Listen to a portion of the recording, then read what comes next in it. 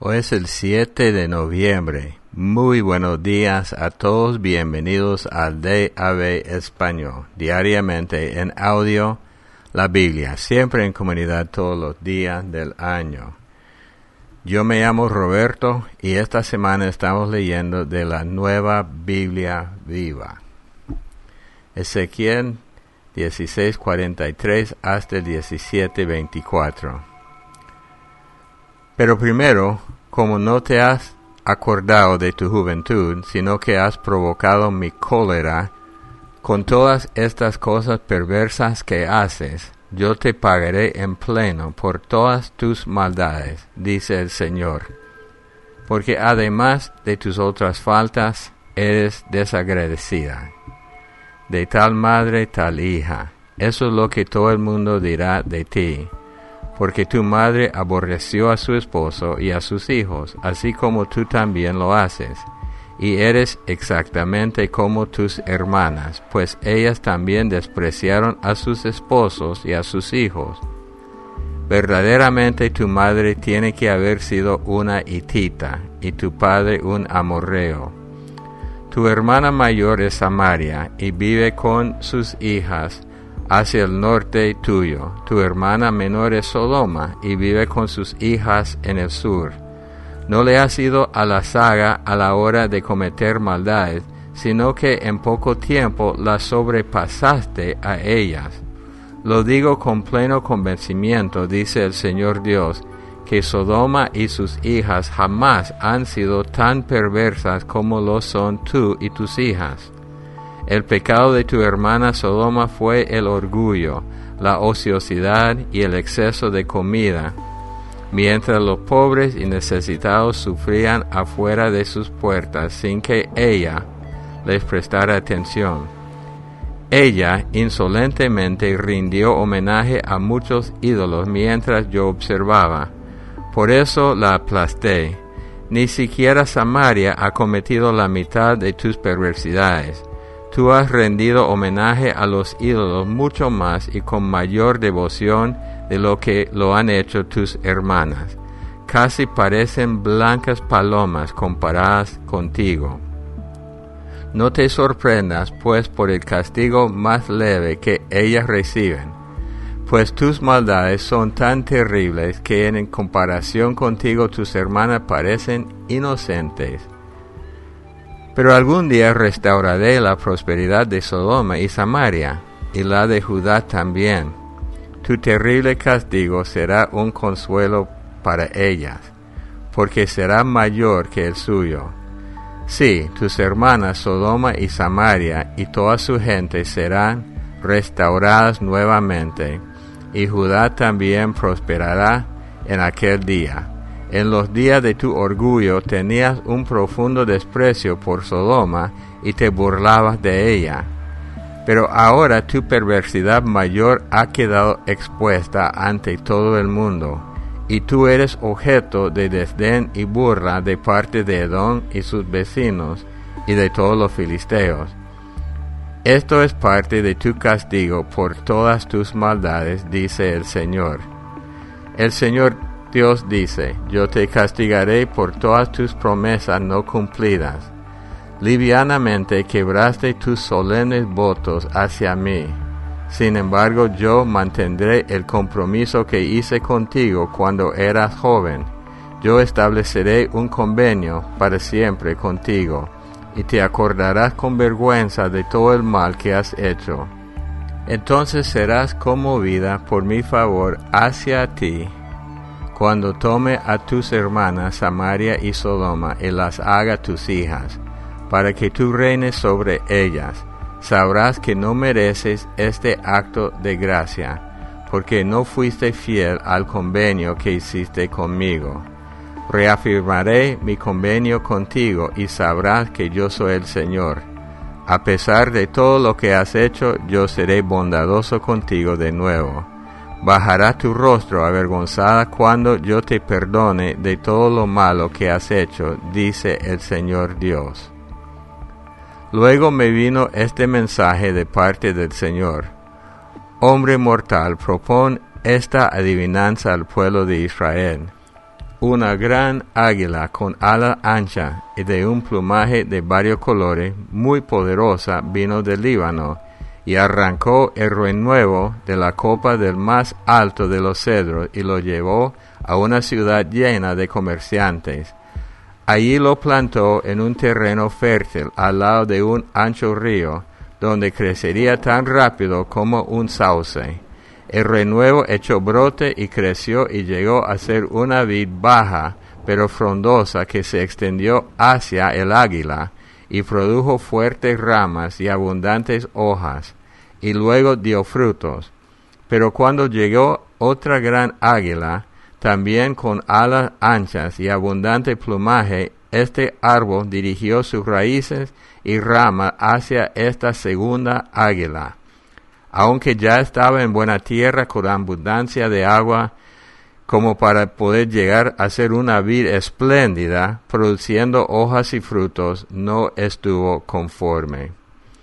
El Señor Dios pregunta: ¿dejará la primera águila que este árbol crezca y prospere, cuando en realidad es tan fácil arrancarla? No. Arrancaré hasta sus raíces, cortaré todas sus ramas y dejaré que sus hojas se marchiten y mueran. Aunque la vid empezó tan bien, ¿prosperará?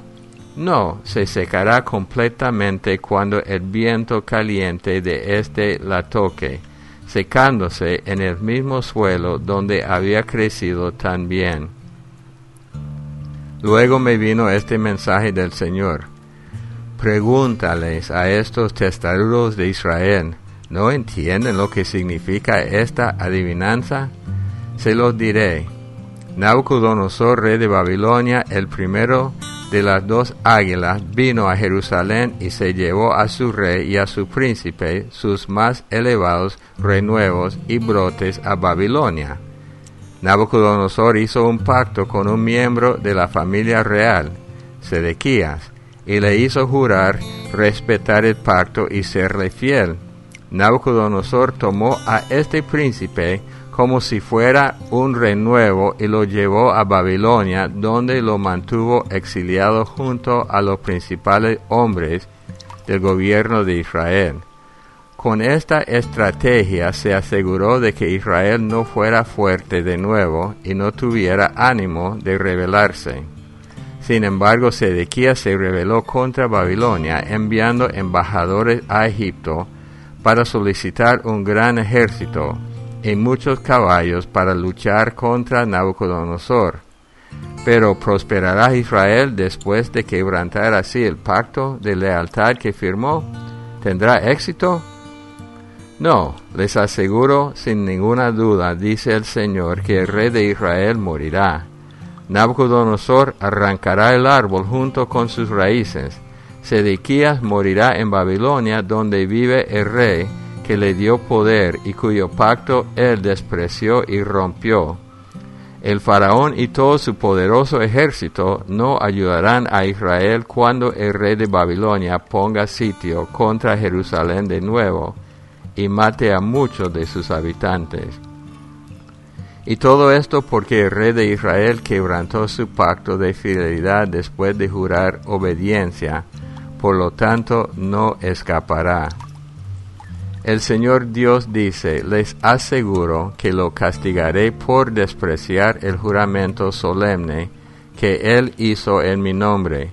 Lo atraparé donde quiera que pretenda huir y lo traeré de regreso a Babilonia, y me ocuparé de él por esta traición contra mí. Y todos los mejores soldados de Israel serán muertos por herida de espada, y los que permanezcan en la ciudad serán esparcidos en todas direcciones. Entonces sabrán que yo, el Señor, he dicho estas cosas. Dios el Señor dice: yo mismo tomaré la más tierna ramita de la copa del más alto cedro, y la plantaré en la cima de la montaña más elevada de Israel. Llegará a ser un noble cedro, produciendo ramas y frutos. Animales de todo tipo se juntarán debajo de él. Sus ramas cobijarán toda clase de aves, y todo el mundo sabrá que soy yo, el Señor, quien talo los árboles altos y exalto a los bajos, que hago secar al árbol verde y al árbol seco crecer. Yo, el Señor, he dicho lo que haré y lo haré. Hebreos 8.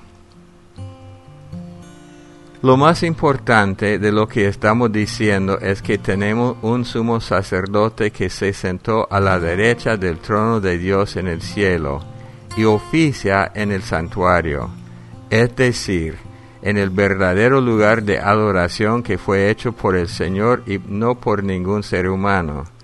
A cada sumo sacerdote se le nombra para presentar ofrenda y sacrificio, y por eso es necesario que también él tenga algo que ofrecer. Si Jesús estuviera en la tierra, no sería sacerdote, pues aquí ya hay sacerdotes que presentan las ofrendas como lo ordena la ley. Estos sacerdotes sirven en un santuario que es copia y sombra del que está en el cielo, porque así fue como se le advirtió a Moisés cuando iba a construir el santuario. Pon atención y hazlo todo de acuerdo con el modelo que se te ha mostrado en la montaña. Pero el trabajo sacerdotal que Jesús ha recibido es mucho mejor que el de ellos, y así por medio de él tenemos un pacto mucho mejor, ya que está basado en mejores promesas. Si el primer pacto hubiera sido perfecto, no habría sido necesario un segundo pacto. Pero Dios le reprochó sus defectos y dijo: llegará el día, dice el Señor, en que haré un nuevo pacto con el pueblo de Israel y con el pueblo de Judá. No será como el pacto que hice con sus antepasados el día en que de la mano los saqué de Egipto. Pues porque ellos no cumplieron con mi pacto, yo los abandoné, dice el Señor. Por eso, este es el pacto que haré con el pueblo de Israel después de aquellos días, dice el Señor. Escribiré mis leyes en su mente y en su corazón. Yo seré su Dios y ellos serán mi pueblo. Ya no será necesario que nadie enseñe a su prójimo, ni a su hermano, y le diga: conoce al Señor, porque todos me conocerán desde el más pequeño hasta el más grande. Yo les perdonaré sus maldades y nunca más me acordaré de sus pecados. Decir que este pacto es nuevo significa que consideramos viejo al anterior, y lo que se vuelve viejo e inútil está por desaparecer. Salmo 106 del 13 al 31. Pero muy pronto olvidaron lo que él había hecho, y no esperaron para conocer sus planes. En el desierto se entregaron a sus deseos. En los páramos pusieron a prueba a Dios. Entonces les concedió lo que pedían, pero les envió una plaga. En el campamento tuvieron envidia de Moisés y de Aarón, el sacerdote consagrado al Señor. Por eso se abrió la tierra y se tragó a Datán, sepultó a Abirán y a sus seguidores. Cayó del cielo fuego para consumir a estos malvados. Las llamas devoraron a sus seguidores. En Horeb hicieron un becerro, se postraron ante un ídolo hecho de oro. Cambiaron a su Dios glorioso por la estatua de un buey que come hierba. Ellos se olvidaron de Dios, su Salvador, el que había hecho grande cosa en Egipto, milagros en la tierra de Cam y maravillas en el Mar Rojo. Dios amenazó con destruirlos, pero no lo hizo por Moisés, su escogido, que se puso ante él en la brecha e impidió que su ira los destruyera. Menospreciaron esa bella tierra, pues no creyeron en la promesa de Dios. Por el contrario, refunfuñaron en su tienda de campaña y no obedecieron al Señor. Por tanto, él juró que los mataría en el desierto, que esparciría a sus descendientes entre las naciones y que serían extranjeros en tierras lejanas. Entonces nuestros padres se sometieron al yugo de Baal Peor y comieron de las ofrendas a ídolos sin vida. Con todo esto provocaron el enojo del Señor y entonces una plaga se desató entre ellos. Pero Fines tuvo el valor de levantarse y hacer justicia y la plaga se detuvo. A él se le considera como un hombre justo desde entonces. Proverbios 27, versículos 7, 8 y 9. Hasta la miel empalaga al que está satisfecho, pero al que tiene hambre lo amargo le sabe dulce. El hombre que se aleja de su hogar es como el pájaro que se aleja de su nido. El consejo sincero de un amigo endulza el alma, como el perfume y el incienso alegran el corazón. Bueno, hay mucho que comentar en Hebreos. El autor, siempre digo Pablo, pero no se sabe. Voy a hacer el intento de decir el autor humano. Sigue explicando la diferencia entre el antiguo pacto y el nuevo pacto. Y el Antiguo Testamento era una sombra de lo que Jesús iba a cumplir, pero nunca tenía las posibilidades de salvar. Aún con la sangre de todos los sacrificios, la sangre cubría el pecado, pero no podía quitar el pecado de una vez. Y en esto es la promesa. Y también habla de una profecía en Ezequiel, de que en el pacto nuevo Dios escribiría el pacto en el corazón y no sería una cosa externa como es la ley, sino algo interno.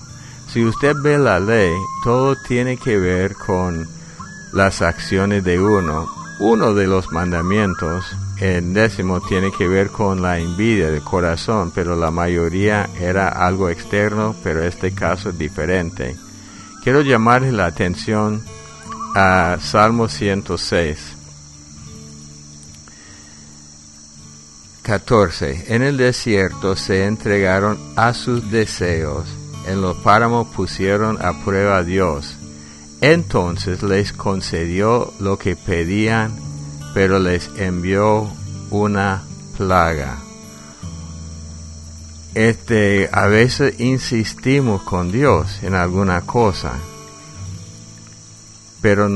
y a veces Él nos concede lo que pedimos, pero si no está de acuerdo con su voluntad, va a traer consecuencias, consecuencias inesperadas. Otra versión dice que Dios le concede los deseos, pero con flaqueza del alma, o sea, con un espíritu débil. Entonces, cuando oramos, es muy necesario que siempre pedimos a Dios que Él nos muestre su voluntad, recordando siempre que la oración no es tanto convencerle a Dios que haga algo que queremos, más bien para alinearnos con Él en la oración. Por eso el Padre Nuestro, que es la oración modelo, nos enseña que primeramente reconocemos a Dios, alabamos a Dios y después ponemos las peticiones. Pero las peticiones en el Padre Nuestro son peticiones por las necesidades.